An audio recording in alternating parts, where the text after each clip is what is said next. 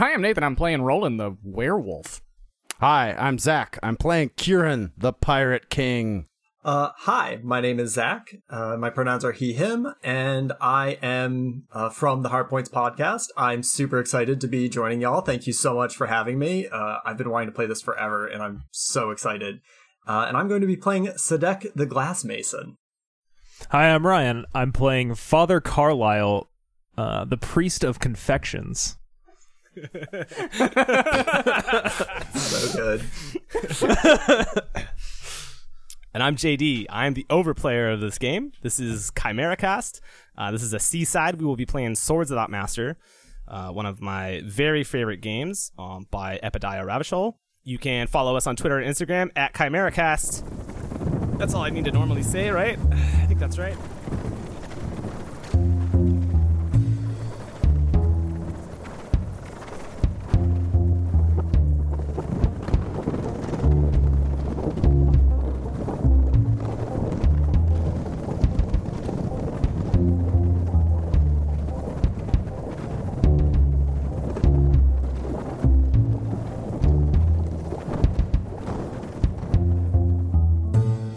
All right, we're going to play Swords Without Master today. So Swords Without Master is a swords and sorcery role-playing game inspired by Conan and Elric and Fafhrd and the Grey Mouser, kind of that era, that vibe. Everybody's playing rogues who are beholden to no one. They are rogues, not in the D&D sense, but in the traditional sense of the name. They have no master.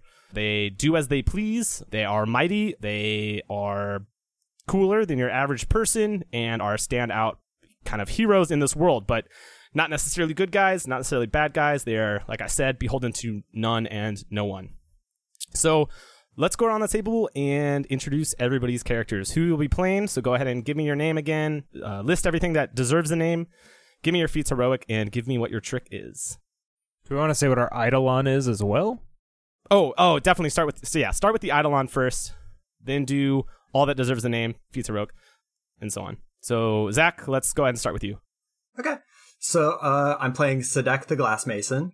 My Eidolon is the 3 of coins from I can't remember the name of the tarot deck now, but it's by Trungles. It's Star Spinner Tarot, from the Star Spinner Tarot. All that deserves a name for Sadek is Ramana, the undead djinn, her soul bound into a brass lamp. Nurak Nurai, the ghoul bandit who slew Ramana, and Markad, my saber, a name of Baal. For my feats heroic, for Jovial, I have to swing my blade like a whirling ascetic, to cut just once at the necks of my harassers and send their blood spraying. And for Glum, I have to recite the 7 names of Baal, which sets the torchlight to flicker and the air to chill, and howls to rise in the distance so that all take heed of me. Good.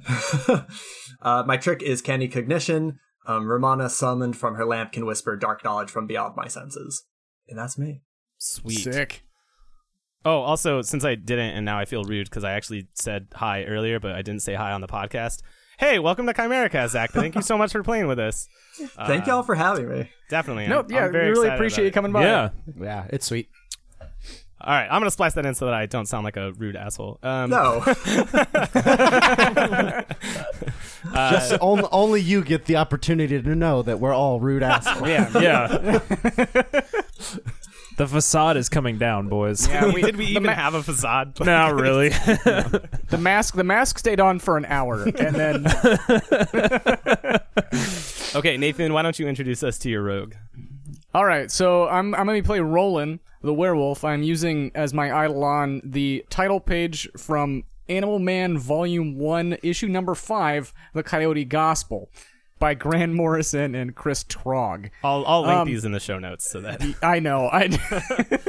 It depicts a werewolf and a red sun. We'll get into all that.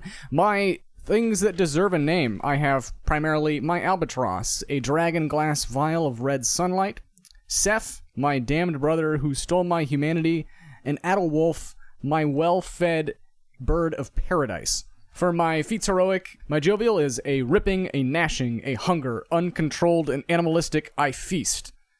And my Glum is alone and watchful in the blue-black hills, my kindred respond to my mournful pleas and race to my aid. And for my trick, I took Omen, meaning I can start a phase with a thunder of my choice, should I decide to, and that is the Bloody Birth of the Sanguine Sun. S-O-N or S-U-N? S-U-N. I see. Hell yeah. Zach. All right, I'm Zach. I'm playing Kieran, the Pirate King. I also am a witch, so it's a Pirate Witch King. My things that require naming. The Heart of Lumira. It's a pearl around my neck. It comes from the island that I used to be the king of. However, I lost it, and that reminds me that I was supposed to start with my Eidolon. My Eidolon... my Eidolon is the Bermuda Triangle. More specifically, you can see in the show notes below wreckage of these ships that have been upturned in the said Bermuda Triangle.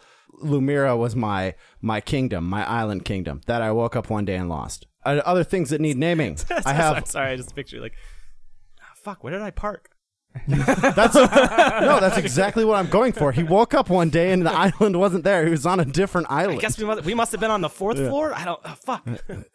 It was not even a big You're island. walking around, like hitting the lock, like, come on. Boop, boop. Oh, I can hear it. Just use the alarm, man. This is exactly what, yes, my whole life is. Other things that need naming. I have Baltor, my giant hammer. It is named after Baltor, the former owner of said giant hammer, who got his head smashed in by me. Now he's a ghost and haunts the hammer and me until the day that I become also a ghost that haunts said hammer. But that day will never come. And then last, Wind, my pony. Yep, I just got a cute little strong pony who carries my stuff around. And yeah, he's great. So do you not have a ship? That's No, man, I lost my island. Just I've been looking everywhere. My ship was on the for island. It was a land ship. You don't get it. You didn't get a rental? No, that's the whole. Yes, that is the whole joke. I've been actually like crossing the plains trying to find my island. Where did I put it? Yeah, I'm like Don Quixote. A handsome buff It's worth noting my character is 6'8" and makes Arnold Schwarzenegger blush. You've been increasing his height every time you've brought it up. No, I believe 6'8" has always been the running number. Anyways, I need to tell you guys about my feats heroic, which are much more serious. My Glum feat heroic. Oh, I'm sorry. Yeah, I'm going to go out of order for half a second because my trick is unparalleled. So I have changed the jovial tone to savage in regards to everything that I do. Back to the feats heroic. My Glum feats heroic. The sleek black ships slowly navigating their calm waters, infecting the supply with Lemurian poisons. And my savage feats heroic. I, a parade of carnage, bash ribs to splinters, cut throats to ribbons, and scream for the glittering coffers. Those are my two things. If you can't tell, if I can't get it done when the sun's out, we get some boats and make it happen. Other than that, I have nothing else to engage with here. All right, Ryan. Yeah, I'm playing Father Carlisle, a priest of confections. My Eidolon is a jar of jam that I bought at Poor Rock Abbey in the Upper Peninsula of Michigan. So yeah, my things to be named, Baka Yao, the Lord of Confections, is my god. He sort of represents both sides of like confections, baked goods, like the happy side, which is, you know, enjoying those with people you love and that kind of stuff, and spreading joy through cooking. But he also the dark side of that, of like the dangerous things that could be hidden behind a sweet facade. So Father Carlisle is both priest and poisoner. Doru, my stubborn mule / victim of a curse. Doru was a person I was supposed to poison, but I thought he could serve better uses, so I turned him into a mule with candy. And then the little deadlies, which are ensorcelled treats that I keep secreted about my person. My feats heroic: Glum, being lured into the witch's house, an upset stomach, rotting teeth, and poisons. And my jovial: revelry, hunger-sated, comfort, confectionery warmth, and bakery sense. My trick is adroit prowess, and I have a demon-bound gingerbread man who I keep hidden away.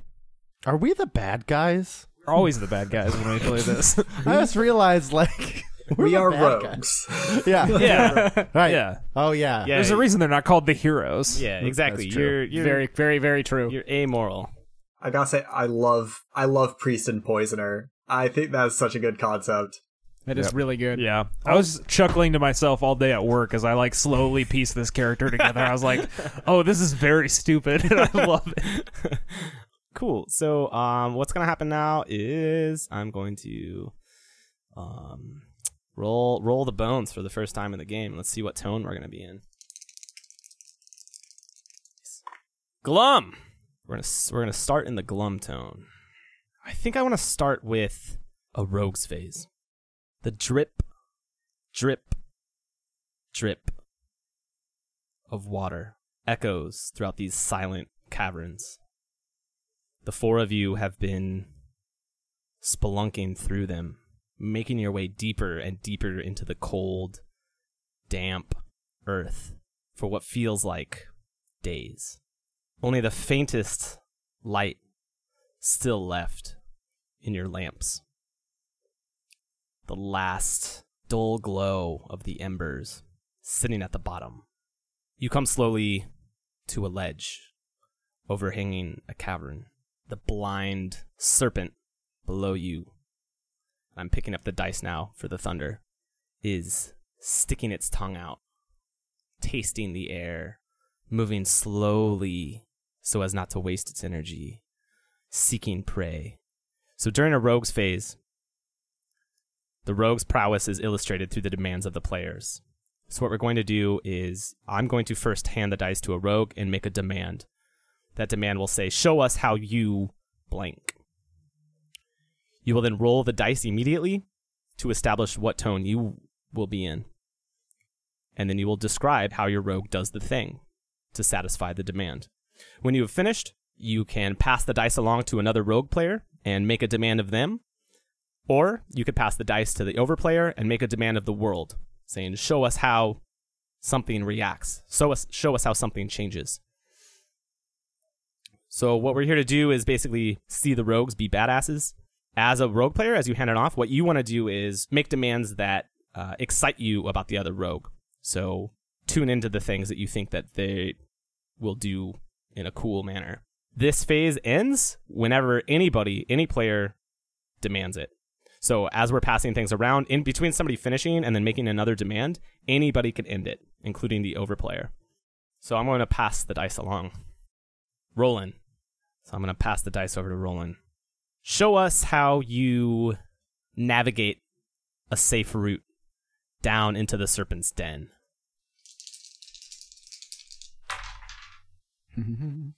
Yes. Yep, and immediately it is a stymie. And a mystery, right? Yes. Ooh. Beautiful. Yeah. Wow. So Yeah. for this, you can feel free to either not find a safe route down. It could be a route down that's not safe. It could be something else, right? Whatever you were intending to do, though, isn't going to happen. So part of this, if you stymie, especially in a rogue's phase, it requires the honesty of going forward with your intent and then saying that intention will not happen. So it may never be voiced, but you need to think about it whenever you're answering it. And we get a mystery too. Right. And the overtone also shifts, right? Oh, Yes. you're correct. Thank you Yes. for the reminder. As the last embers of our lamp light flickers, we begin making our way deeper and deeper. And Roland, whose eyesight is the strongest in the dark, takes the lead.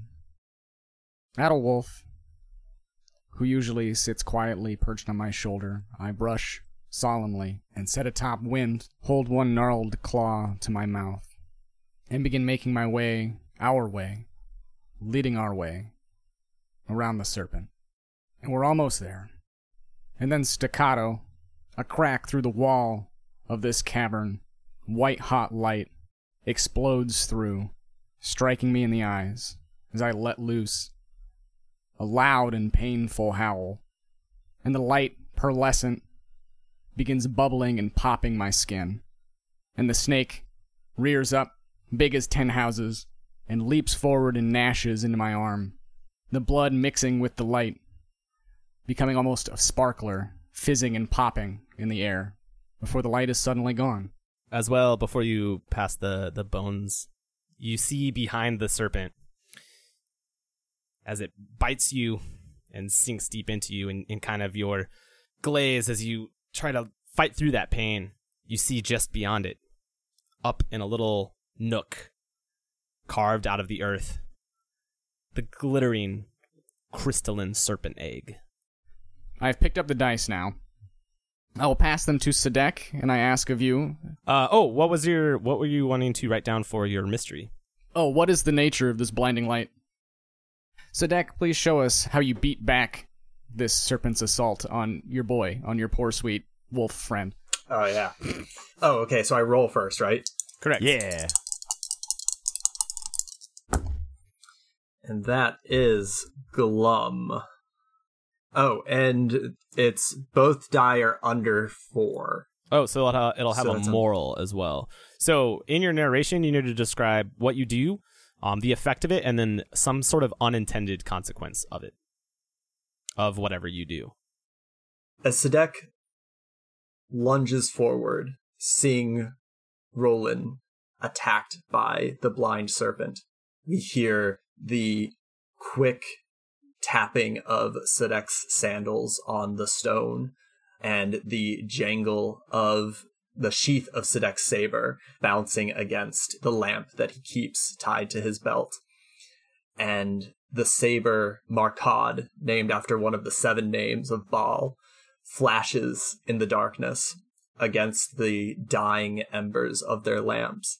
And we hear the sound of metal on metal as that saber strikes out at the white blind serpent.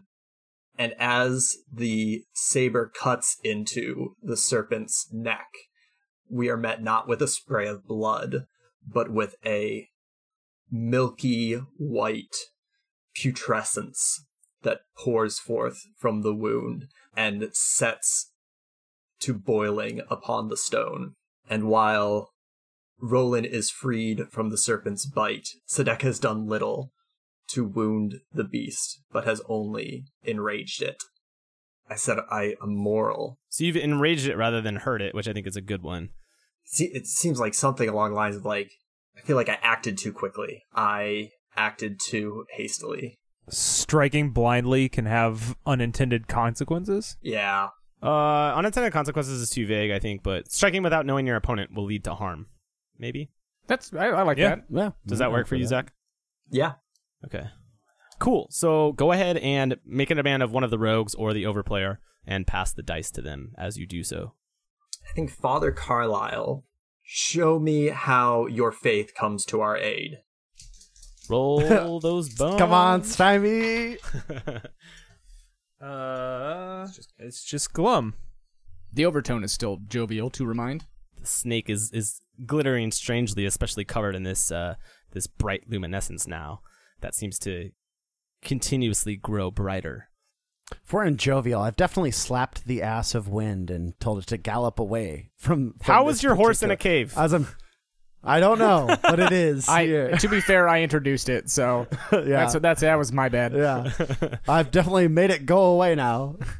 Yeah, so I think we see entering the camera from around the tunnel a rotund man in like black robes with a candy striped purple and green stole pulling viciously on the lead to a mule who will not continue down the tunnel, sensing perhaps being more intelligent than his master and sensing the danger ahead.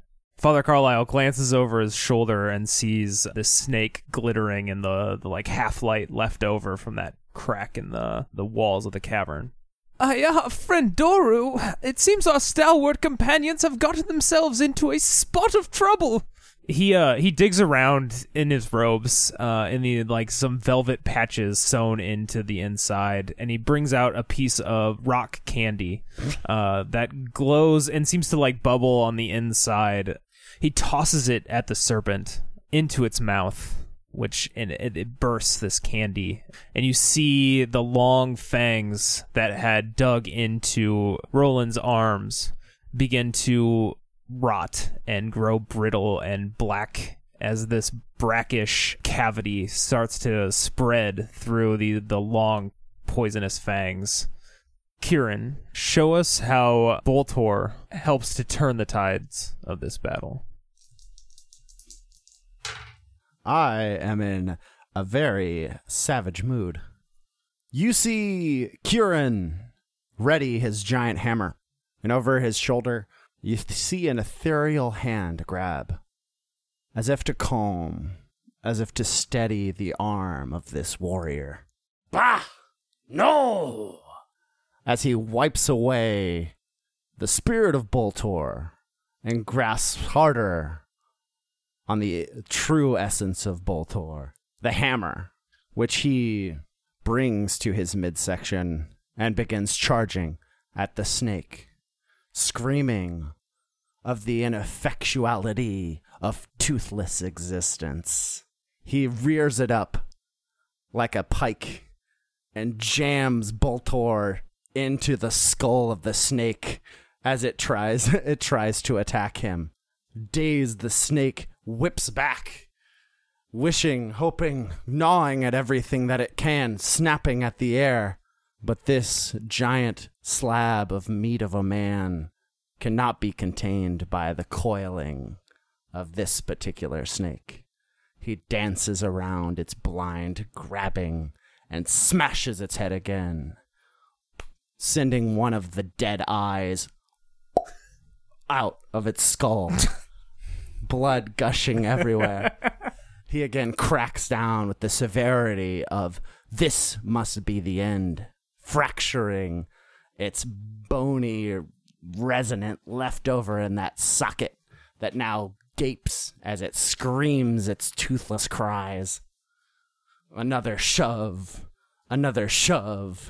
as blood, this putrescence scatters everywhere, but somehow, thankfully, not onto Kieran, as if guided by some light, as if someone had taken the fangs out of its blood as well as its mouth. I pick up the dice. I'm going to hand them to Roland. Show me how you kill this thing. Hell yeah.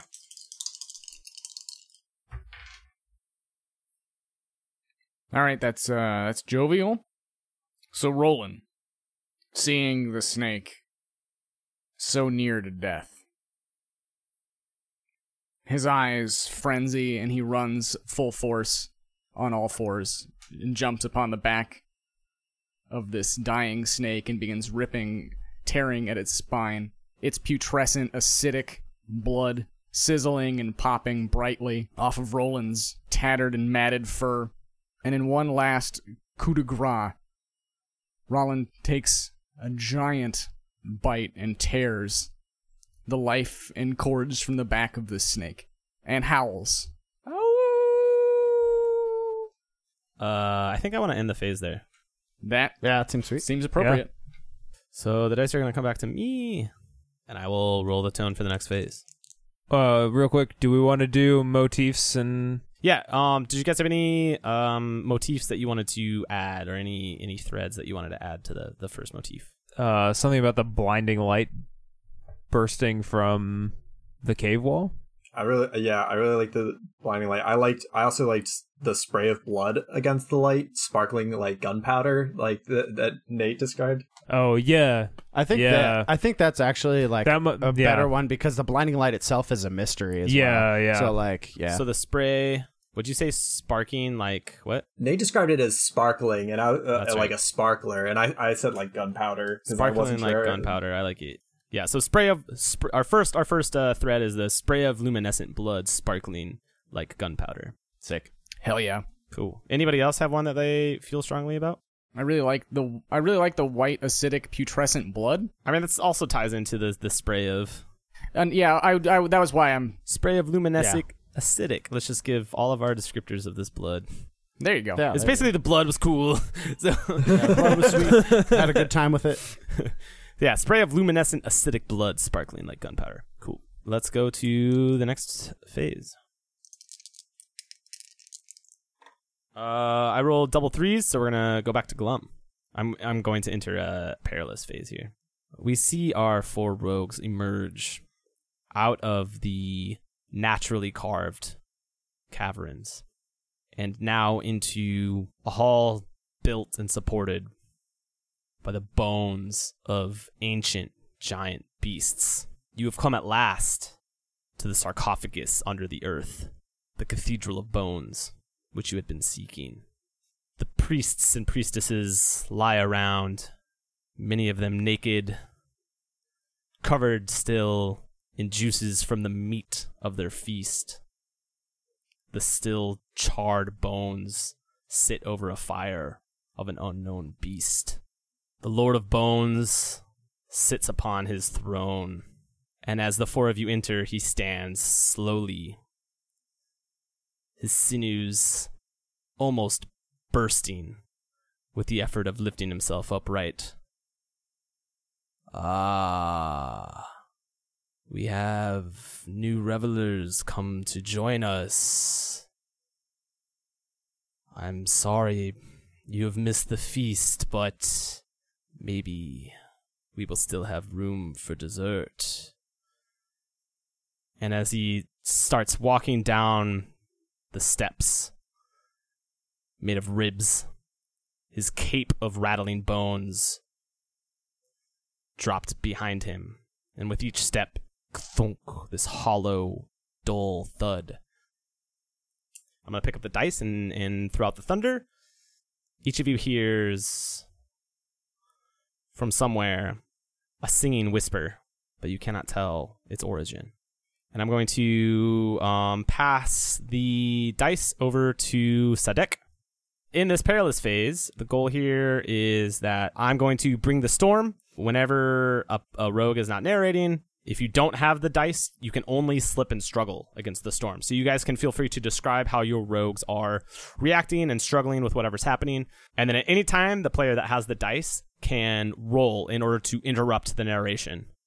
And I will stop immediately as soon as you roll the dice, as long as I can hear it. If I don't hear it, please just say, I rolled, and then I'll stop my narration. Anything that happens up to the point that you roll the dice is canon. It's set in stone. It cannot be altered. But as soon as you roll the dice, everything after that is obliterated. It's gone. And you can take over narration. Once you do that, you can pick up the dice whenever you want, and I will continue bringing the storm. And then pass the dice whenever you feel like it. You can hold on to them as long as you want. And while you're holding on to them, you guys can still slip and struggle, but no one can actually overcome anything. And then the phase ends whenever the rogue player who just rolled chooses to end the phase by passing the dice back to me. So our goal here is basically we're going to see your rogues in real danger. Your duty when you don't have the dice or when you haven't rolled is basically to demonstrate the fact that your foe is a total badass. And then you have the opportunity to overcome that badass. You could also choose to succumb to your hardship, and you could choose to have a glorious death, and that's all up to you. My duty is basically to threaten you and present real and interesting foes. Does that all make sense? Yeah, can I get clarity again? So you have narrative control until I decide to roll. Correct. Exactly. So I'm gonna continue my narration, and at any point, you can interrupt me. Okay. The Lord of the Bones stands before you, high on his altar. And he reaches down and he lifts up some ancient, brittle femur, and he begins chanting. He points the bone down at Kieran, the pirate witch king, and his chanting grows louder, echoing throughout the Cathedral of Bones. As he does so, his followers begin to stir in their slumber. Some of them began to look up and see what is occurring. The Lord of Bones then pulls this femur back in and begins to bend at it. And Kieran, you feel your leg bone stretching, and it's like cramping. And then with a snap, Kieran, your leg breaks. Okay, I should try to roll. The femur, the strongest bone in my whole body. Let him hang. Leave him to hang out to dry for a minute. No, it's good. This guy hasn't paid for the food I got him. Yeah, go ahead and roll. All right, I rolled. Dang, I rolled another 2 and a 1. So that's another moral. Don't trust the bone wizard, Zach. That was the moral. I believe Marrowmancer may be what we want. Ooh. Osteomancer, I think, is the. Ooh, Osteomancer is way better. I actually might use one of my feat heroics. Sure, you can always do that. Yeah. I don't know. I don't know if it's too early to be throwing this out there, but I think Which feat heroic are you going to use first of all? Because that will. my glum. You're going to use your glum. Okay, so we're going to ignore the fact that you rolled a moral, and we're going to ignore whatever tone you rolled, and then Okay. you're going to narrate in glum, and you just have to incorporate your glum feat into your narration. Okay. The snap of Kieran's femur echoes throughout the cavern to the sound of the moaning of the Lord of Bones priests and priestesses. And Sadek feels that snap reverberate in his chest. And his sword still in hand, he raises it and points it at the Lord of Bone. And he begins to recite the 7 names of Baal as his priests and priestesses stir these words, these names, these holy verbs reverberate throughout the room, setting the torchlight to flicker and the air to chill. And we see the color drain from the Lord of Bone's face. And Sadek has pulled the attention to him, and he demands in a voice that demands attention that the Lord of Bones stop and give them parley. Cool. So now you pick the dice back up, Okay. and then I'm going to continue bringing the storm, and I'm thinking of the best way to do this, given what has... Do we mention that you can pass the dice freely while you're narrating? Did that get mentioned? Oh, Yes. Now that you've picked it up, you can pass the dice whenever you want while I'm narrating. It's just no one else can roll until you pass the dice. So you can't roll again, is the idea, right? Yeah. But you can let me bring the storm for as long as you want to before passing it, right? Yeah. okay. So I can keep hold of the dice, which keeps me safe, but I can't roll anymore. Oh, it doesn't keep you safe at all. Oh, it doesn't. No. Okay. No, it's if you want to like make our lives very scary. It's Yeah, great. exactly. It's Yeah. The longer that goes on, right, the more powerful your foes become. The more powerful your foes become, the cooler it is when you guys win. Is basically the whole point of the perilous phase. So I demanded parley, Uh-huh. and I'm. Is that throwing off our? I was thinking that played into glum to keep it mellow, but is that messing up our tone too much? Well, I think your glum works because you are invoking the name of your god, right? And it sent this chill through everyone, and his face went real pale. I think that's really good. So you already hit the tone. Hitting parlay is just your rogue is asking for it. Doesn't mean it's going to happen, and it's not going to happen Cool. because it's a perilous phase. Okay. All right. Cool. I'm okay with that. Can I pass the dice now, or should I wait until you start? You totally can. You can pass them whenever you want. All right. I'm gonna pass them to Kieran. Cool. I know the one that you name, but he has little power in my realm. I will not be frightened off by old demons. Not in my domain. And he reaches into his pocket and he pulls out a handful of small bones. And he squeezes them. And with each pop, pop, pop, pop, you feel your fingers breaking. Sadek. And then the followers, the worshippers of the Lord of Bones, have climbed now to their feet, and they begin stirring and slowly walking towards you, many of them grabbing the utensils they were using to eat before, their carving knives, and their sharp forks, and they're salivating once again. Another feast has entered, and they begin to come around the 4 of you, and a few slip behind so that you cannot go back the way that you came. Roland, you find yourself with one of them coming at you, driving their knife forward. I'm gonna roll. Cool. We got a mystery and we got a glum tone. Or a moral, sorry. Kieran attempts, in the way he always has, to raise his hammer, to strike at the bodies coming towards them. But when I attempt to put my weight on my leg where the femur has been snapped, the leg gives squelch, Oh. bone puncturing skin as I fall to my side, the hammer unable to be kept within my grip. I am a miserable mess of a man. My compatriots attempt to help, to rise me to my feet, to my full-bodied, empowered stance, the hero, or at least the savage that they have always known to deal with numbers. I could slay hundreds if I were in peak form. But in this scenario, I am not.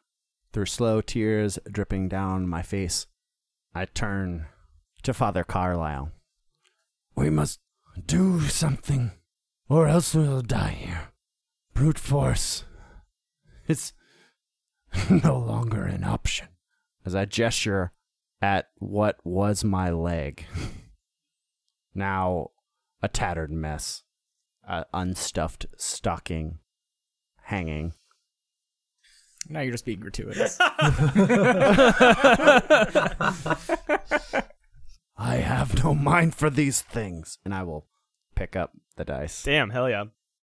Rolling this knife now punctures into your ribs. Seems to cut effortlessly through your meat I'm giving the dice to Carlisle. and is digging deeper, deeper, looking for those delicious sweet meats, those organs. I rolled the dice. I only got to stab one person that time. Yeah. They did find my organs though, so Yeah. that's canon. So I think I just rolled a jovial tone. Oh wait, did we have a? Oh, yeah, the moral. Yeah, you had a moral. Oh, on this yeah. one, huh? Right. Don't stand on a broken leg. That's more or less what I'm going for. Know your limits. Yeah. Yeah. I think know your limits. Yeah. There you go. I think that's great. Yeah, because I mean, you were very much like, I'm gonna attack. And you're like, oh fuck. Let's give that a little purple shit. Know the limits of your own strength. Ah, there it is. Father Carlyle looks down at Kieran, and in his hands, from seemingly out of nowhere, appears a muffin in one hand and a knife with some buttercream frosting that he begins to spread on the muffin. Pocket cupcakes, motherfucker. I literally thought, oh, a knife. He's gonna with cream frosting. God damn it. Well, if it is dessert he wants, then that is what he shall get. And as Father Carlyle takes a big bite out of this pumpkin muffin with walnuts and raisins in it and some rum, he uses his sympathetic connection with his god to spread that like hunger being sated feeling throughout these ravenous priests and priestesses. You know, it begins as just a full feeling for them, but that full feeling continues to grow and grow and mount as their stomach just continues to fill with horrible, horrible confections. They begin to collapse, clutching their stomachs, vomiting upon the bone tiles of this cavern, dying as their stomachs burst. And I'm picking up the dice. Yeah, I passed them to Roland. Roland, you see the priest in front of you who had stabbed you suddenly clutch his stomach and stagger backwards. He dry heaves a few times, but nothing comes up. I'm being gratuitous. And then he collapses to the ground in pain, shudders once or twice, and then dies. The Lord of Bones muttering to himself, "No, this cannot be. What awful magics have they brought to this place?" And he leans down and picks up a rib cage and sets an arm to it, and one of his dead priests limply pulls itself up, and its arm flails about awkwardly, reaching for a knife, but the Lord of Bones has to grab another couple small finger bones to get the bones of the priest to move, and it wraps around this knife awkwardly and clumsily, and it drags itself up, and it tries to slash back at you. All right, I have rolled. It's just jovial, right? Yeah, Yeah. It's just jovial. What's the overtone right now? Glum. Well, which I think is fitting. He's marionetted his own Yeah. followers. Yeah, This is gruesome. I love it. very gruesome. It's absolutely gruesome. So Roland, whimpering and clutching at his spilling innards, sees the perpetrator of all this violence, less human than he now, attempting to jostle at the very tenets of mortality. And enraged, Roland jumps, leaps, knocking the Lord of Bone to the ground, snarling in wolf tongue, pinning his arms to the ground as the Lord of Bone attempts to attach a femur to a joint, or perhaps attempts to break a bone and keep Roland at bay. But I will not be kept at bay, and I rip his throat out. Are you choosing to end the phase there? I am. Any motifs people want to hit? A femur snapping. I'm going to do a femur snapping through sorcery. That was very visceral, yes. I liked that. I'm trying to remember exactly what the term was that Zach used. Something like a limp stocking of flesh. Yeah. Leaving an empty stocking. How's that work for you? That works great. I think it works great. Yeah. I'm going to roll the tones for the next phase. Jeez, okay. I rolled doubles again, so we're going jovial. Just to cover them all, I would now like to enter a discovery phase. Our 4 rogues sit around a fire. The smell of cooking food filling the air, putting a rumble in your hungry bellies. Bright sun, almost blinding now that you have left the cathedral behind you. It's beating down its warmth, giving energy back, drying your damp clothing. While the 4 of you sit around this fire, there's a 5th. Your prize from the Cathedral of Bones. The skull of the saber-toothed chieftain. I'm going to pick up the dice. Just for quick clarification, saber-toothed chieftain, is his skull saber-toothed, or is that something I get to discover? It's not. You don't have to discover it, but I'm leaving it for you guys to interpret. All I came up with was the phrase saber-toothed chieftain. You guys can do any work you want with it yet. For the thunder, over the horizon, some sort of cloud is gathering. It could be dust. It could be a storm. It has a strange cyan hue to it. It almost looks like the sea of your home, Kieran. So for a discovery phase, the world or the plot is revealed through the experiences of the rogues. So what's going to happen is I'm going to pass the dice to a rogue. The rogue player will immediately roll the dice and reveal something that you know or is just now discovering. Then you will ask the overplayer, that's me, a loaded question, and I would load these as strongly as you can or want to. The answer that the overplayer gives is known by the rogue. Not all of you, but just the one asking. After answering, if the overplayer chooses to continue the phase, the rogue player passes the dice to a new rogue player who immediately rolls again and repeats the process. After answering, if I choose to end the phase, I will end it. So the desire here is to learn about the story you're studying. Your duty is to bring to the story that which interests you the most, aka only ask loaded questions that you find interesting. Your opportunity here, you can shape the world, you can find strange and exotic things, and you can shape the plot in unexpected ways, and then my duty is to basically present interesting twists on the discoveries. So basically, you're going to roll the dice, narrate whatever's going on. If conversations are happening between you all, whatever, you can still do that. And then you will either make a discovery or reveal something that your rogue already knew. And then you're going to ask me a charged question about it. I'll answer, and then we'll continue as we learn about the world. And then once I feel like we've learned enough interesting things, I will move on. I'm going to pass the dice to Father Carlisle. I think that's a stymie. Oh, that's a good one. So a stymie... Well, first of all, the tone's going to switch, so we're going to switch to glum somehow, or for some reason. So stymie and a mystery, isn't it? Did you roll double 2s? Yeah, I rolled double 2s. So yeah, it's a stymie and a mystery. So what this means is something magical or non-mundane is occurring, and here's the key. You're going to describe it, and you're going to describe the fact that you're missing it. Only the players know about it, not the rogues. And then, yes, there will still be a question about the mystery, whatever it is that you are not noticing. Father Carlisle gets up from where he's placed a tray or pan of some sort of baking sheet that he's placed over the fire with like some cookies or something on it, and approaches the skull, and he lifts it up to stare into the eye sockets, and he's like running his fingers over this like horrible malformed half man half beast skull, and running his fingers along the tracery of runes carved into it.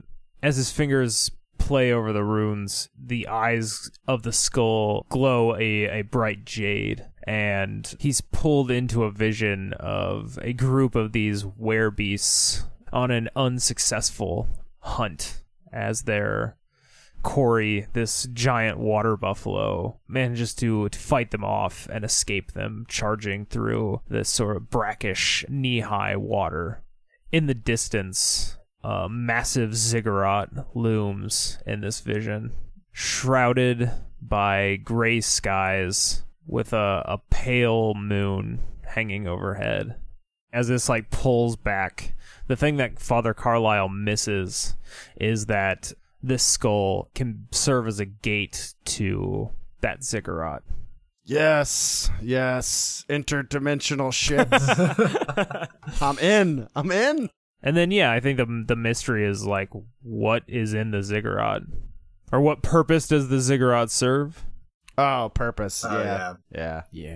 I have to ask a question. Oh, correct? yeah. Now? Yeah, of course. Who is coming after the skull now that we've rescued it from the Bone King? Ooh. Oh, we missed this too? Oh, yeah, because I'm stymied. Correct. Great. Zach, how do you feel about Noruk Norai being the one that is chasing you? I love it. Then there you go. Noruk Norai, the ghoul bandit. Ryan, please pass the dice to somebody. I'm going to pass him to Sadek.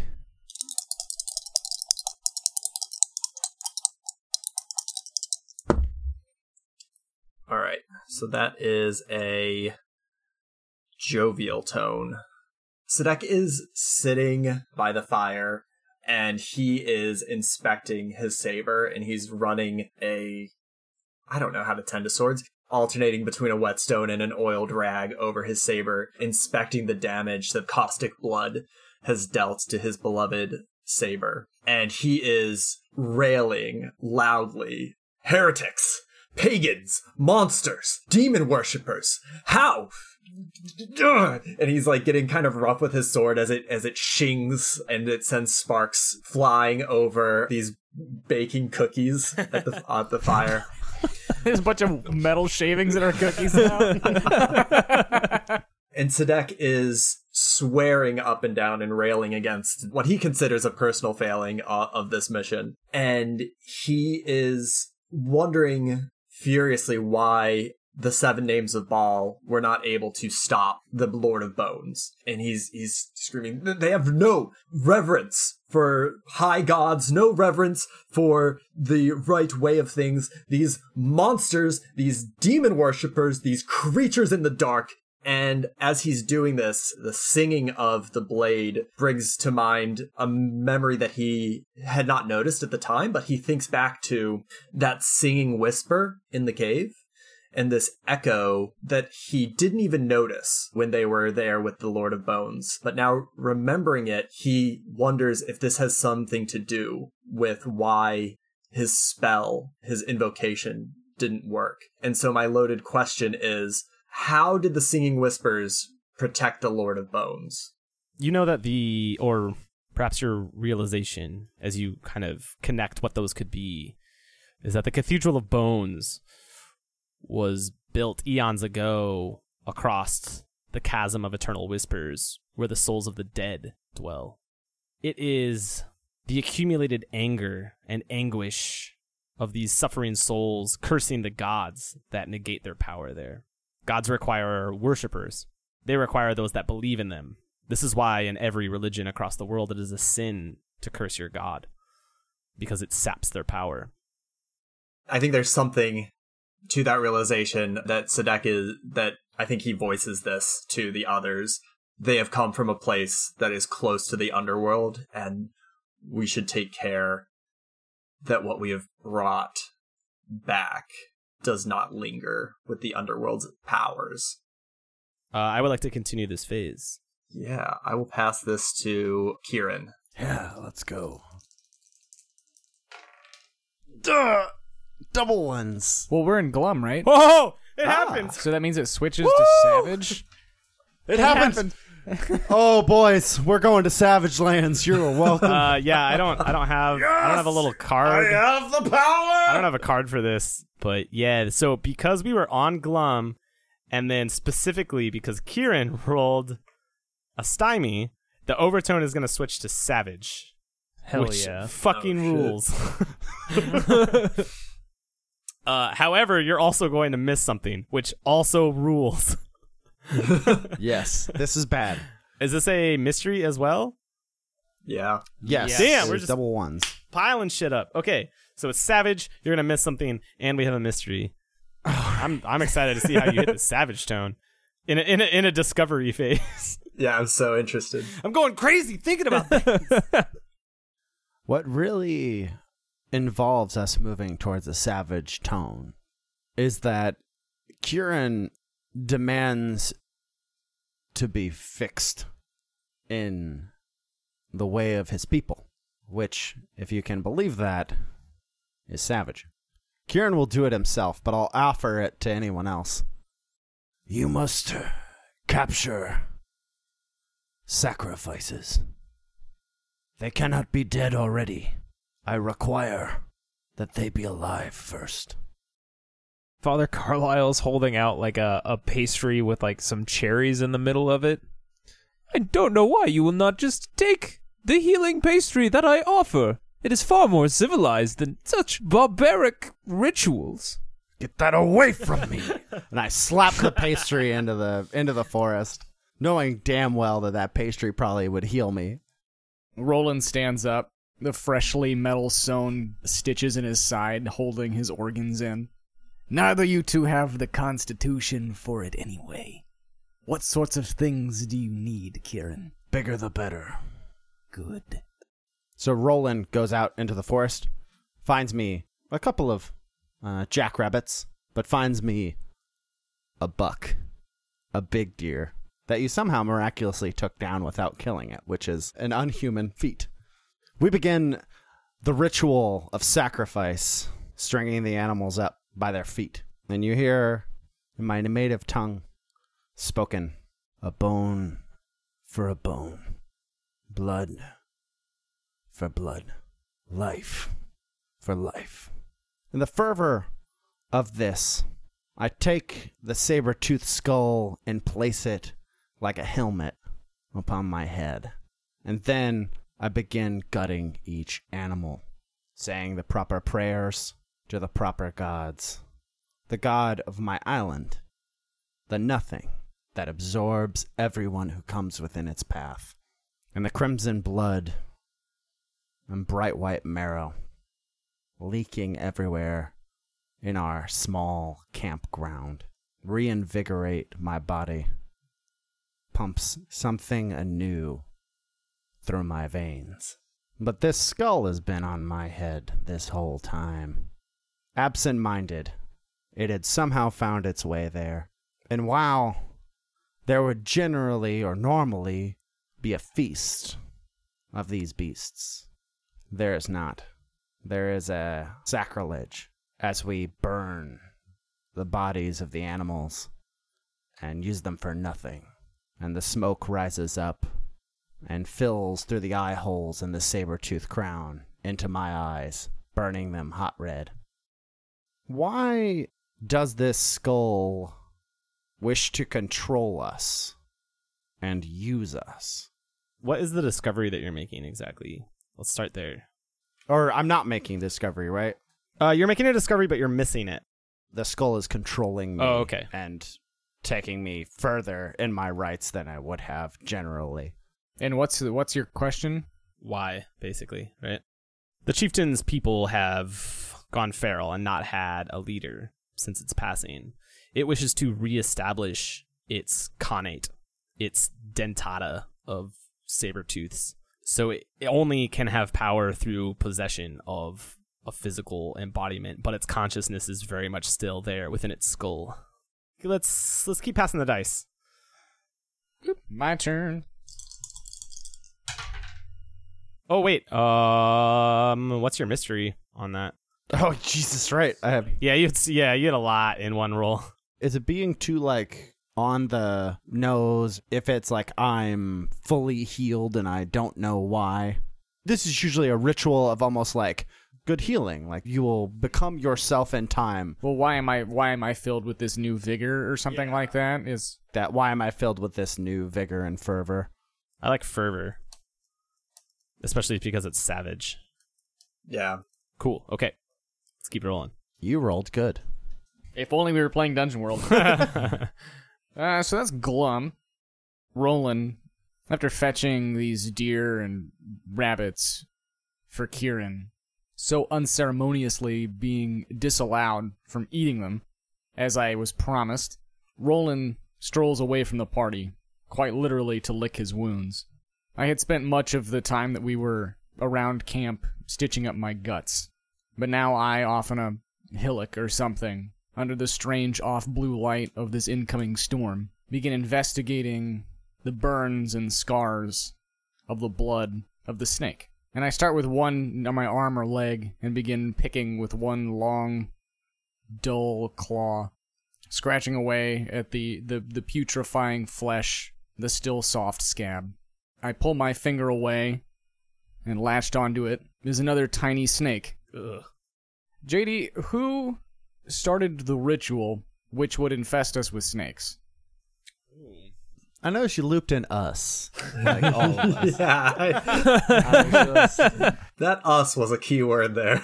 I didn't touch it weird. You actually did describe how you didn't get touched by it at all. I'm not sure that applies to everybody. I think maybe no one but me. I'm excited to die to my snake friends. It was, in fact, the very earth itself.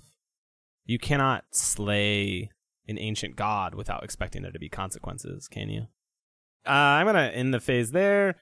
Oh, did we do motif? Oh, we should. We definitely had some. I'm fucking black ziggurat under a pale moon. I don't give a fuck. Can we add into the second phase right now? Yes, you can. It's just you can never leave the second phase until, like, if you fill up these other two with random ones, the last one has to reference one of the previous ones. Yeah, I'm definitely cool with writing other motifs. I want to pick up the pace a little bit so that we finish this in a timely manner. Smoke burning your eyes and turning them red. Smoke burning your skull-clad eyes and turning them red. Ooh, yeah. Skullclad. Skullclad's a fucking good word. That's Yeah, a it good is. band name. All right, I'm gonna roll the tone for the next phase. Glum, standing Glum. I demand that it's a rogue phase, and I demand that you ask me to demonstrate using my demon-bound gingerbread man. Hell yeah! Okay, here we go. Adroit prowess. Write down an astounding capability. Before the overplayer chooses a new phase, you can demand that it's a rogue's phase and that the overplayer opens it. So I have to open it with a demand that highlights this feature. Okay, that's critical. Oh god, this just fucked my whole plan, Ryan. Sorry. I got it. It's perfect. Okay, it's Glum. The half moon is hanging low in the sky, bright enough that it's difficult to see the stars. You can see the shadow of the other part of the sphere, even though it's not fully illuminated just yet. And the four of you are making your way through the broken halls of a dead castle, stones overgrown with millennia of lichen, the remnants of furniture long ago eaten away by the forest. You had hoped that this place would give you refuge, but it doesn't. I'm gonna pick up the dice and let peel the thunder. A winged silhouette courses across the moon. I'm going to pass the dice over to Father Carlisle in order to fulfill his adroit prowess. Father Carlisle, show us how your demon-bound gingerbread man bides you enough time to escape from Nurok Norai, who pursues you. Please stymie. No, but it's just Glum. Yeah, so Father Carlisle, where like the rest of the like velvet patches sewn into his robes are like maybe sealed with just a button, he reaches down to one that's padlocked shut. It has a small padlock, and he pulls a key off of a bracelet around his wrist. And as the camera zooms in, you can see the pocket begin to twitch, and he unlocks the padlock and reaches in and pulls out a small gingerbread cookie with its hands where they're outstretched are bound with frosting chains that go from one hand to the other.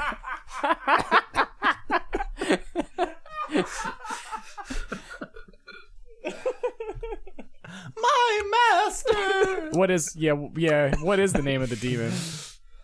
Oh man. And how does the demon feel about being bound to a gingerbread? Yeah, right. Like, It's so embarrassing. He's gonna have to go back to hell and explain this. yeah, my 20s were really weird. The demon's name is Goral Zub, and as Father Carlisle, with a single thumbnail, like wipes away the frosting chains in the middle and licks the frosting off his finger. Be free, my old friend Goral Zub. Your chains are broken. Hold this foe off from us, and your bond to me is broken forever, and you can return whence you came. And he puts the little gingerbread on the ground, and it begins to grow into a gingerbread adult. And yeah, he has a candy cane sickle that he pulls out. Oh shit! And the ghoul bandit steps into like the pool of firelight as Goral Zub in gingerbread form charges at him, sickle swinging down towards his head. And I'll pass the dice to Roland. Show us how your acute senses help lead us through the darkness. Make sure I'm not forgetting anything. It is glum and has a moral. We get away from the castle and ostensibly away from, or at least separated from, Naruk Nurai. And in one last furtive glance over our shoulders, we can see the giant now, big as the castle gingerbread man, ripping one of the towers free and tossing it and smashing it on the ground. This might be the dumbest thing I've ever created on the podcast. You made a gingerbread kaiju, dude. Sadek, that won't stop Naruk Nurai, will it? Sadek shakes his head and he goes, no. I don't know why Naruk Nurai wants the skull of the Saber Chieftain, but this creature, mighty as it is, will only slow him. A pity. Perhaps my brethren may aid us in this. Forgive me. I lead us to the nearest the copse of trees and dig my claws deep into one of the pines and climb up and up till I get to the top and let out a deep, low howl. Oh! And in a moment, we are surrounded by were-people, wolf-men, sniffing and marking at the trees, tearing at pant legs, digging at pockets. Enough, there's enough to go around. Here, take them. Oh, what do you give them? Oh, he has dog treats. He's a poisoner. Oh, well, he's got to break into people's houses all the time. Yikes. All these werewolves are walking out on all fours. Except one of them, walking big and tall, chest out. 6'9", if you will, Zach. Wow. I hate it. And we grunt and communicate quietly in wolf speak, away silently from the three of you. And this bigger wolf backhands me to the ground and walks silently to the rest of you. Sadek. Wait, What's your mystery? Is a moral. Or a moral, yeah. I was going to just use this as a bridging. So the moral is going to be that I shouldn't ask for help if I don't know who I'm asking. Oh, that's really good. Ooh, I like that. But also, Yeah. you weren't stymied, right? Well, I got us help. There's just a complication. Well, yeah, but the demand was to show how you led them through the darkness, right? Yeah, so where the pack is going to take us through the darkness with the complication that, Sadek, what do you have to offer the pack to get us guidance? God, oh, that's actually nice. And I will, of course, pass the dice to Sadek.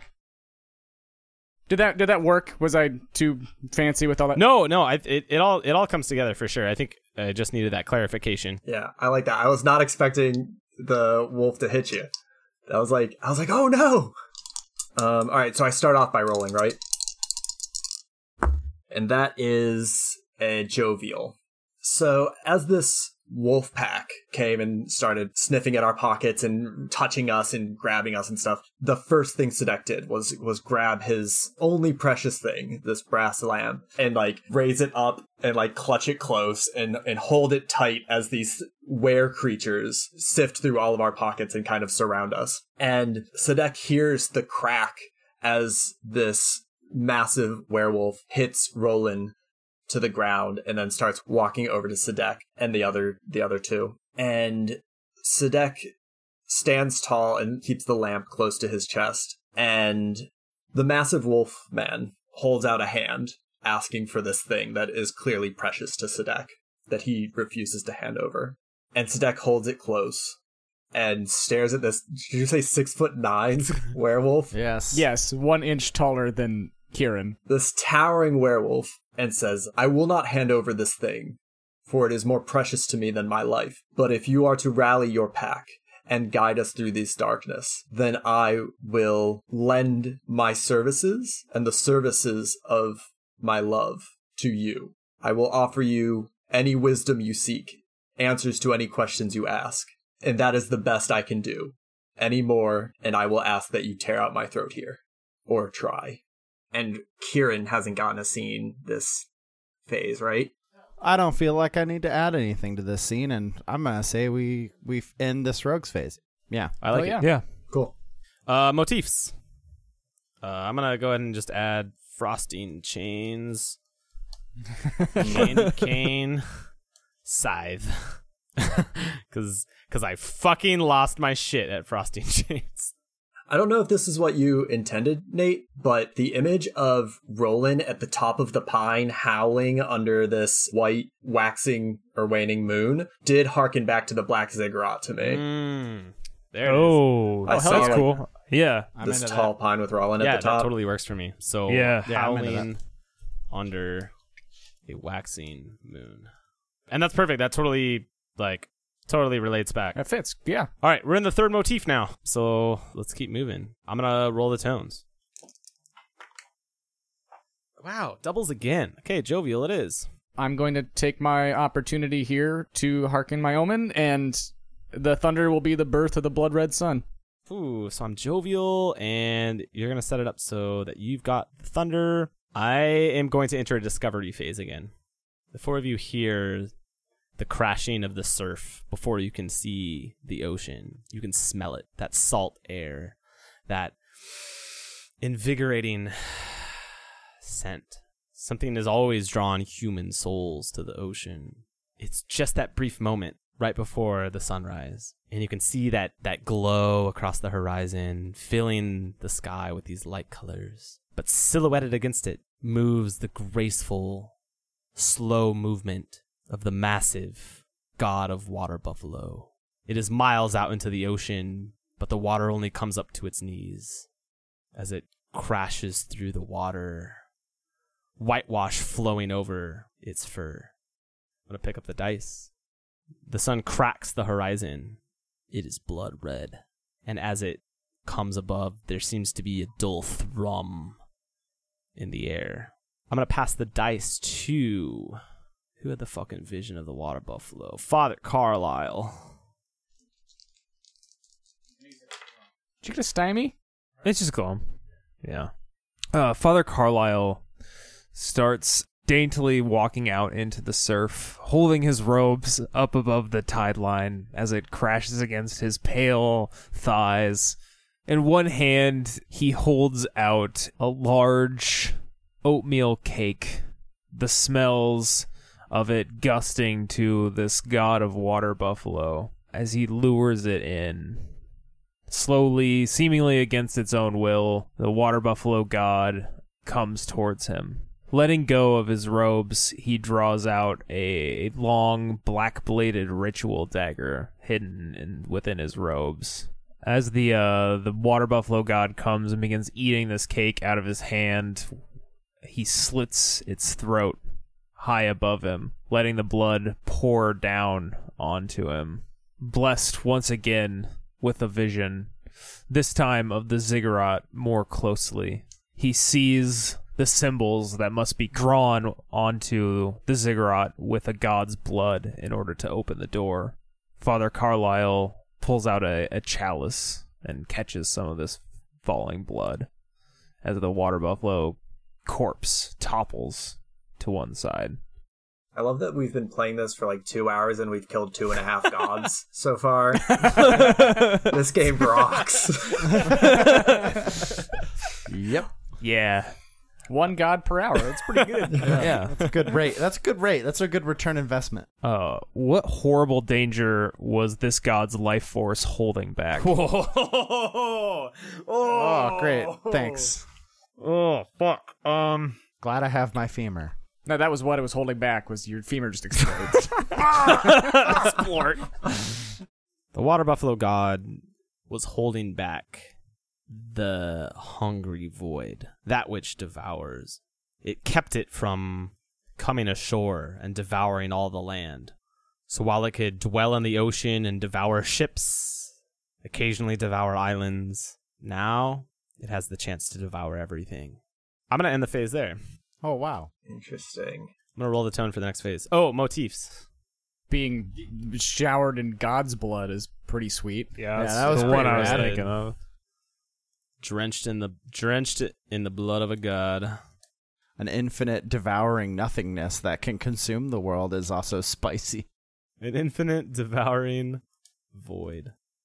All right, we're down to the last thread of this motif. So try to hit things that reference the last two because that's the only way that we can fill it out, right? I'm going to roll the tone. Glum. Excellent. I would like to enter a respite phase because we have not had one yet. So the respite phase is a phase of the advanced game, so it is not on your reference sheet. It is only in the core rules. But basically what we're going to do here is a little different. The way that this works is basically you guys are not under any danger. There's nothing really crazy happening. It gives all of you a chance to reflect on your adventure so far. And I think particularly towards the end game is actually a really interesting time to do this. So the way this is going to work, I rolled for the overtone, and I'm going to set the scene here in a minute, but there's no thunder. The dice will remain on the table, and you should not wait to be handed the dice before you start. The way that this phase starts is a little different. What happens is you're not going to describe things. You are going to talk explicitly in character. And what's going to happen is it's going to start out with, quote unquote, the icebreaker. The icebreaker is the first rogue who will speak must recall the events that surround a thread already on the table. So pick out one of the threads. It could be a motif, a mystery, or a moral. And you're going to start the conversation with that. Once that happens, you're free to roleplay your rogues in whatever manner comes naturally, as long as you continue to hit the overtone. So the overtone is important. Rumors and gossip, so everything that you say is not like set in stone. You're not describing what's actually happening. You're describing how your rogue is perceiving things. And then at any time that you want to, if you wish to go against the tone that is set on the table, you can pick up the dice and roll for it.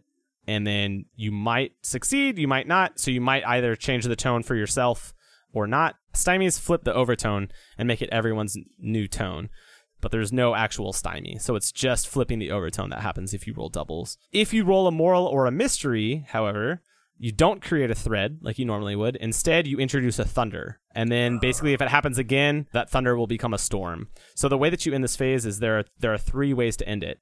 The first way is the overplayer just ends it. The second way is for a thread to be rolled on when a thunder has already happened. So the thunder gets introduced. If somebody rolls another one, instead the phase ends and the overplayer starts a perilous phase with the thunder from the respite phase becoming the storm. And then the third way is for a rogue player to slip the respite phase into another phase. So it could be perilous, discovery, or a rogue's phase. It's kind of like you get to a point where it becomes more about action rather than talking. So if that happens, then we're going to transition into whatever scene makes sense. Does that all follow? Yep. Cool. Yep. That's the respite phase. So we are in Glum. The 4 of you sit with your legs dangling off into an empty chasm. You cannot even see where it ends. It just falls into shadow. Across this canyon sits a black ziggurat. Above it, hanging low in the western sky, is the setting red sun, hovering just above the precipice of the ziggurat. Whoever chooses to can begin with an icebreaker.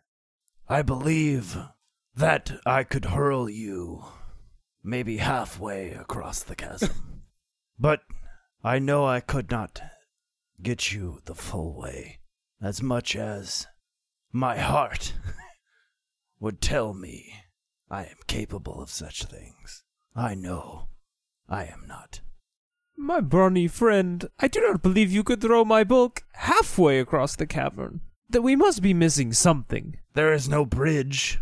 Have you not been espousing the virtues of your pony? Can it not take you across the gap? I would ask my mule, but his feet are tired. I have never asked the wind to carry me this far. Do you doubt his stamina? I look back over my shoulder at this tiny pony. No, I do not doubt his stamina. But if I am the only one over there, then what of the rest of you? I'm gonna roll the dice and try to change the tone to jovial. No. It is still glum, but nothing else happens. Sadek, would you not ask your god to ferry us across this chasm? My god is not a servant to be called upon to do menial tasks. Just as you acknowledge that you could not throw us across this chasm, or wind could carry us across, we have to accept and acknowledge the limitations of our stations. Well, what's at the bottom of the chasm?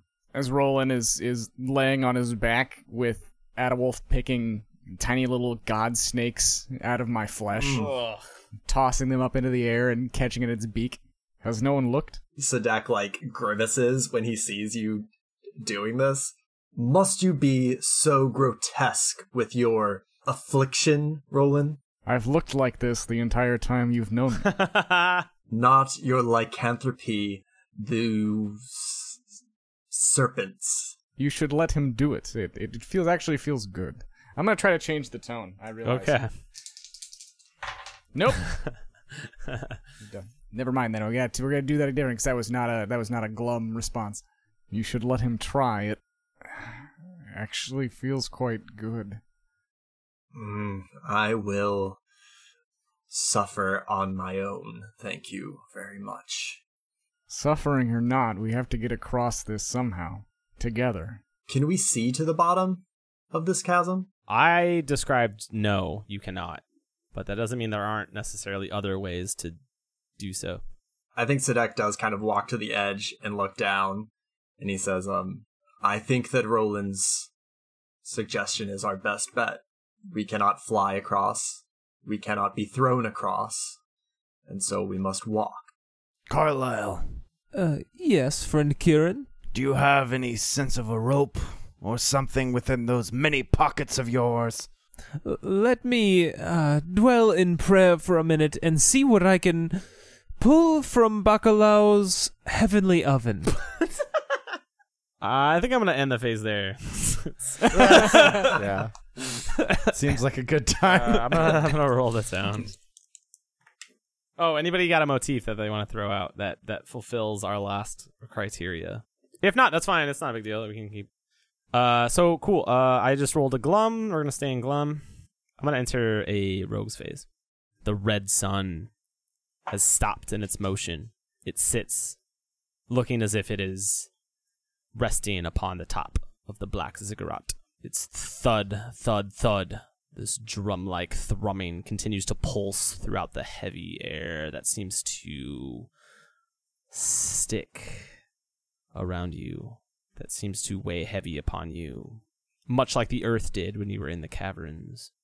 I'm going to pick the dice up and let peal the thunder. At different times, though you do not speak of it because you cannot speak of it, each of you feels a slithering underneath your skin. I'm going to pass the dice to Sadek. Sadek, show us how you guide our party of rogues across the canyon and to the ziggurat.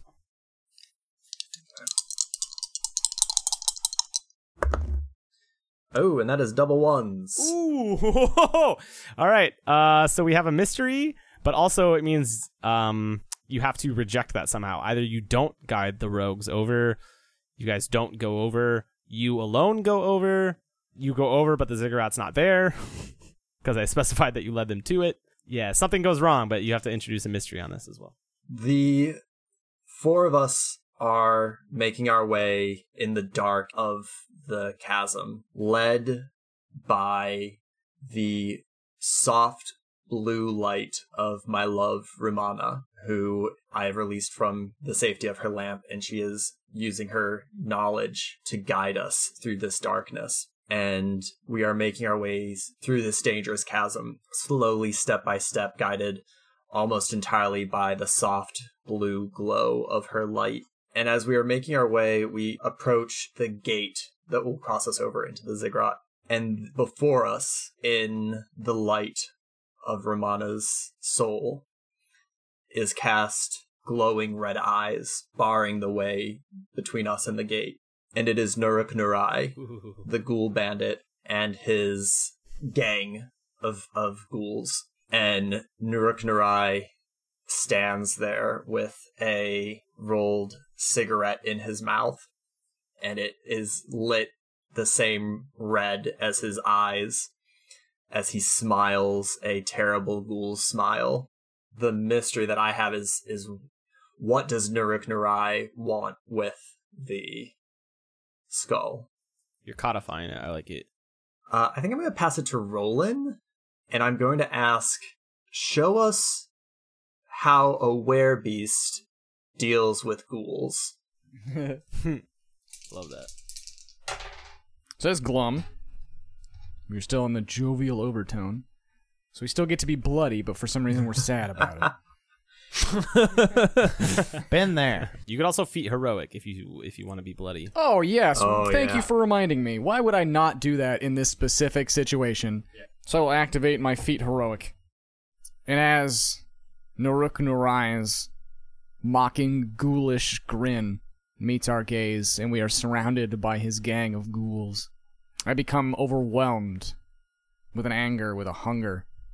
And I push forward through my compatriots and leap at Nuruk Nurai, who vanishes in a cloud of smoke, leaving only his mocking gaze, 2 smoldering red eyes in a cloud of smoke.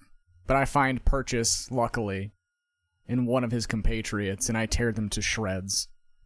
And the band then realizes that their boss cares not for them. They begin backing away, but it's too late, as I move with a clean and nauseating efficiency. I would like to end the phase. I think we finished the third motif with the glowing Yep. eyes and the smoke as he disappeared. Glowing, I totally agree. Glowing red eyes in smoke. Okay, so that means that since we filled out the third motif, we're going to enter the end game here. The way that this works is we're going to continue playing as normal. Only, you guys have the opportunity to reincorporate things that we have accomplished during our journey. So basically, the way that this is going to work is you can, at any point that you're rolling the dice, you can reincorporate a thread. Once you do so, you no longer receive the dice. Your rogue can stay on this journey, and you can continue to interject with little snippets, but you're no longer going to have narrative control. So you want it to, matter, whatever you're doing. So basically, you can also choose to ignore any threads rolled. So if you roll a new thread, so a mystery or a moral, you can ignore them and reincorporate an existing thread instead. So for reincorporating morals, what you're going to say is either show a way in which your rogue has learned that moral or rejects that moral. Once you do so, we will cross that moral off. No one else can use it, and you've reincorporated it. For mysteries, you will answer the mystery. Once you do that, we will cross it off. No one else can use it. For motifs, you're going to take 2 or more elements from motifs, and you're going to combine them and synthesize a new element. So you're going to take 2 different motifs that we've written down. So perhaps you could take Black Ziggurat Under a Pale Moon and Frosting Chains Candy Cane Scythe, and combine them into a ziggurat, a cake ziggurat, right? You could do something like that in order to reincorporate them. So you have to combine them in some way, and then we'll cross both of them off, and it cannot be used to reincorporate.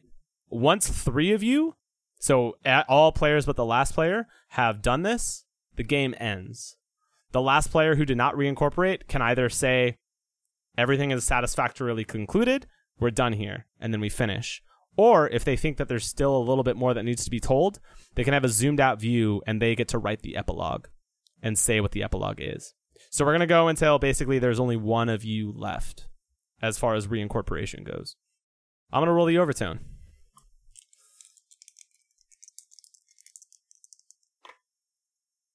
Glum. The 4 of you take your slow steps, your legs heavy, climbing up the stairs of the ziggurat. The blood stains that drenched the stairs eons ago have soaked into the stone, now dry but still colored there. This rust black red. As you come up, you see the red eyes reincorporating from the smoke. Noruk Norai waits for you at the top of the ziggurat. He draws feverishly on the door in blood. Oh yeah, I'm entering a perilous phase. As the doors swing open, unlocked by the blood of a god, Noruk Norai turns back towards you, his flesh hanging from his face. He draws his white blade. It sings as it cuts through the air. He looks at the four of you. He comes down one step and another, coming to meet you, and then quickly the next three, thrusting his blade out and picking up the dice and pealing the thunder. From within the temple, a red light seems to be focusing down, magnified onto something. I'm going to pass the dice over to Kieran. And as this white blade comes screaming through the air down towards you, it cuts through some of Father Carlisle's robes, his ensorcelled candies going spilling down across the stairs of the ziggurat. It's very serious. Shut up. It's a serious game for serious people. Noruk Norai then backhand swings his white blade and it comes screaming back across. It comes dangerously close to you, Kieran. It cuts into your arm and lops it off at the elbow. It digs into your ribs and cuts through, seeking your heart. It screams for your blood. I'm gonna roll there. It finds your heart. It cuts it. Glum. I didn't want Glum. Glum is you're missing an arm, bruh. So he cut off my arm. Great. As my arm leaves my body, luckily I have another. I grab the skull that was on top of my head and slowly take it off and toss the skull to Sadek. And as the skull leaves, you hear a rending as my body takes on all of the pain and suffering that it had engaged with before I had put the skull. You just hear like a wrenching as my femur again re-breaks and my leg goes limp. But he's so close, I grab Noruk Norai around the back of the neck and I take him to the ground and I let out a half-hearted go, and I try to muscle him over to start slowly slumping him down the steps of the ziggurat, urging my compatriots to move on. Even still, as Noruk Norai's cigarette burns into my neck, I fade out. I think it's like the moment of taking someone off a cliff, but I'm not taking them off the cliff. I get beyond the shadow of this ziggurat. I'm doing everything I can to keep him away from you guys. I think I'm reincorporating know the limits of your own strength. I was also thinking, how was I filled with this renewed fervor? Yeah, let's do that one. How was I filled with this renewed fervor? It was the skull that had given me the strength. And I rolled down to my own uncertain fate. You picking up the dice? Yes. I'm going... Zach, I'm going to give them to you. I'm going to give them to Sadek because I gave you the skull, and that makes the most sense to me. The three of you make your way into the black ziggurat. Its cold, empty, dull hole halls seem to eat the echoes of your footsteps. You take a step and you expect to hear it reverberate, but it does not. The stone devours the sound.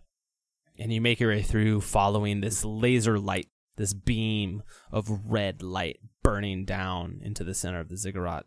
And you come to a point where you must descend down black stairs again into an empty chasm beneath you, where this beam of light seems to fall into. Behind you, a coalescence of red eyes, cigarette light, and smoke trails after you. As the three of you now, having lost a companion, lost a rogue, make your way down this stairwell, going around and around, slowly descending into the blackness. The smoke instead just comes over the ledge, races down, diving down to meet you. It appears before you. 3 pinpricks of red light, eyes, and a cigarette. Roland, I feel like you're in the lead. Your animalistic nature leading you to charge down this stairwell without a second thought.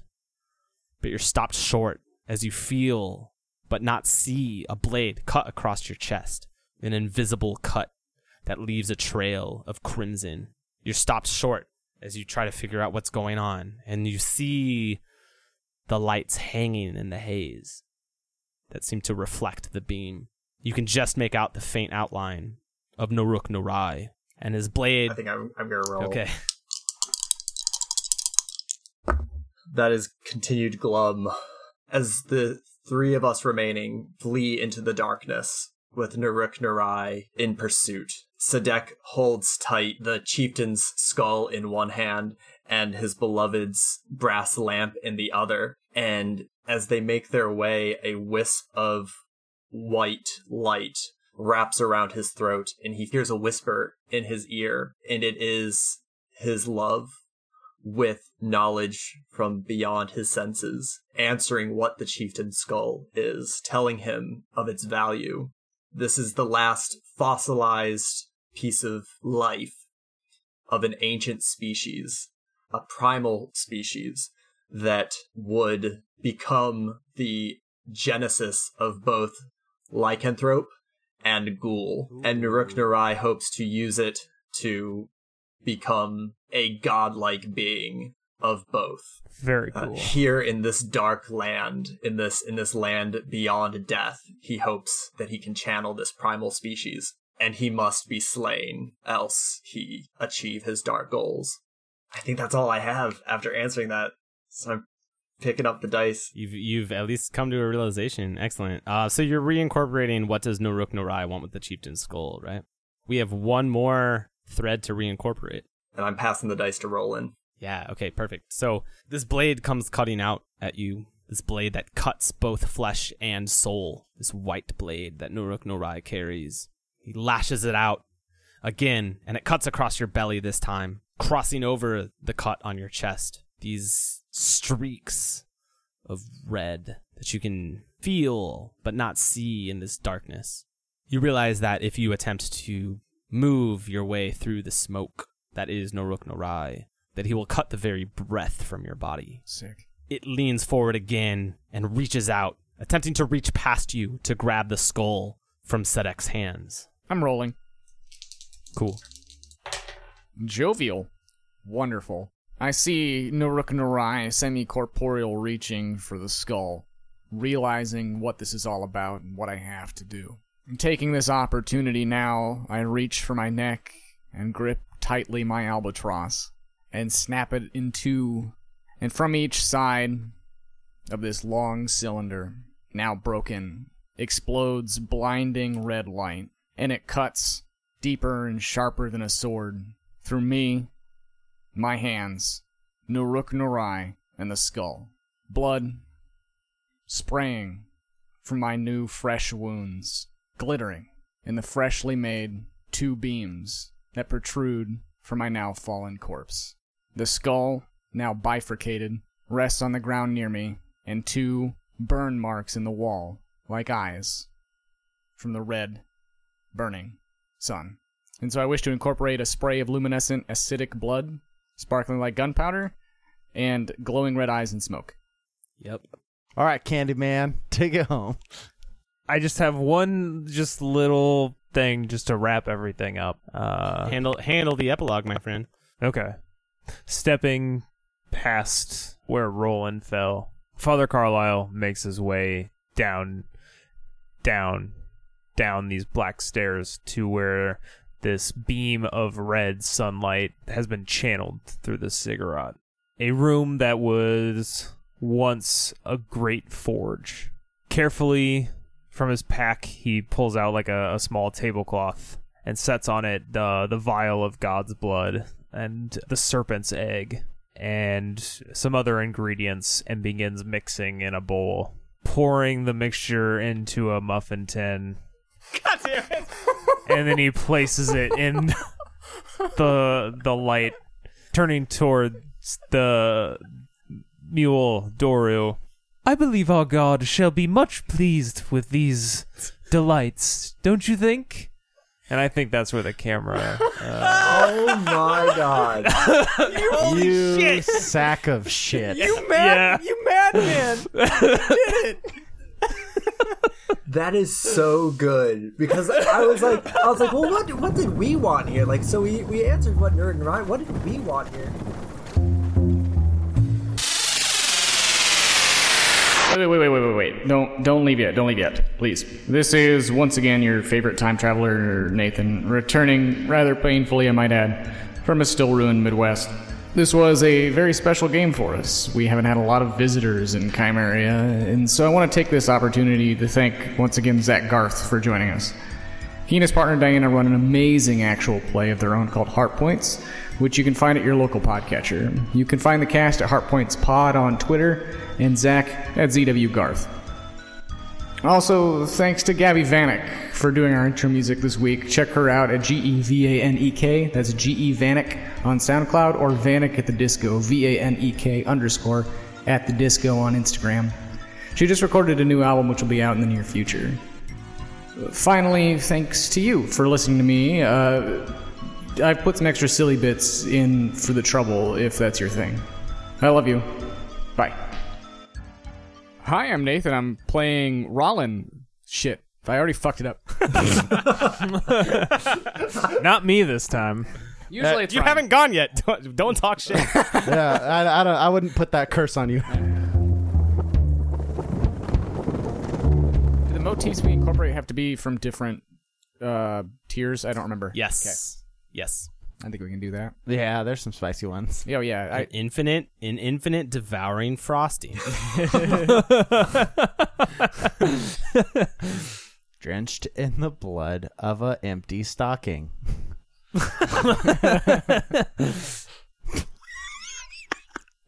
Like cigarette under a candy cane, son.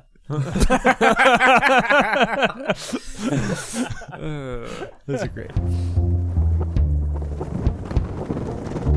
Ziggurat and Sword and Sorcery are just like Yes. love. Yeah, I started narrating with zero idea where I was going with it. I was like, we'll get there. And then I was Literally like, 90% of the and time, there's you're like, I a- don't know where I'm going with this. I don't know. A ziggurat, it's going to work. yeah, I I feel like I figure could I just, write like- Sword and Sorcery. It's just like, well, I've wrote myself in a corner. Time to put a ziggurat in. Seriously, like classic, like dope smoker to me, like ideas like, so there's these werebeast chasing this buffalo and it gets through brackish water, and then you're like, wait, like seawater? What the fuck is a buffalo doing near the sea? What are these were things? What is this ziggurat? God. Yeah, that was like perfect prog rock. I was very Yeah. You're just like, Oh, yeah, definitely, like, just some guitar just wailing over it. deeper and deeper, deeper and deeper. I would like to continue. I want to talk, but I don't want to talk like you. Okay, we're going to do this. I was going to do the thing down here, and I think we would just be sounding like we were talking to each other. Two gruff guys. Two gruff guys.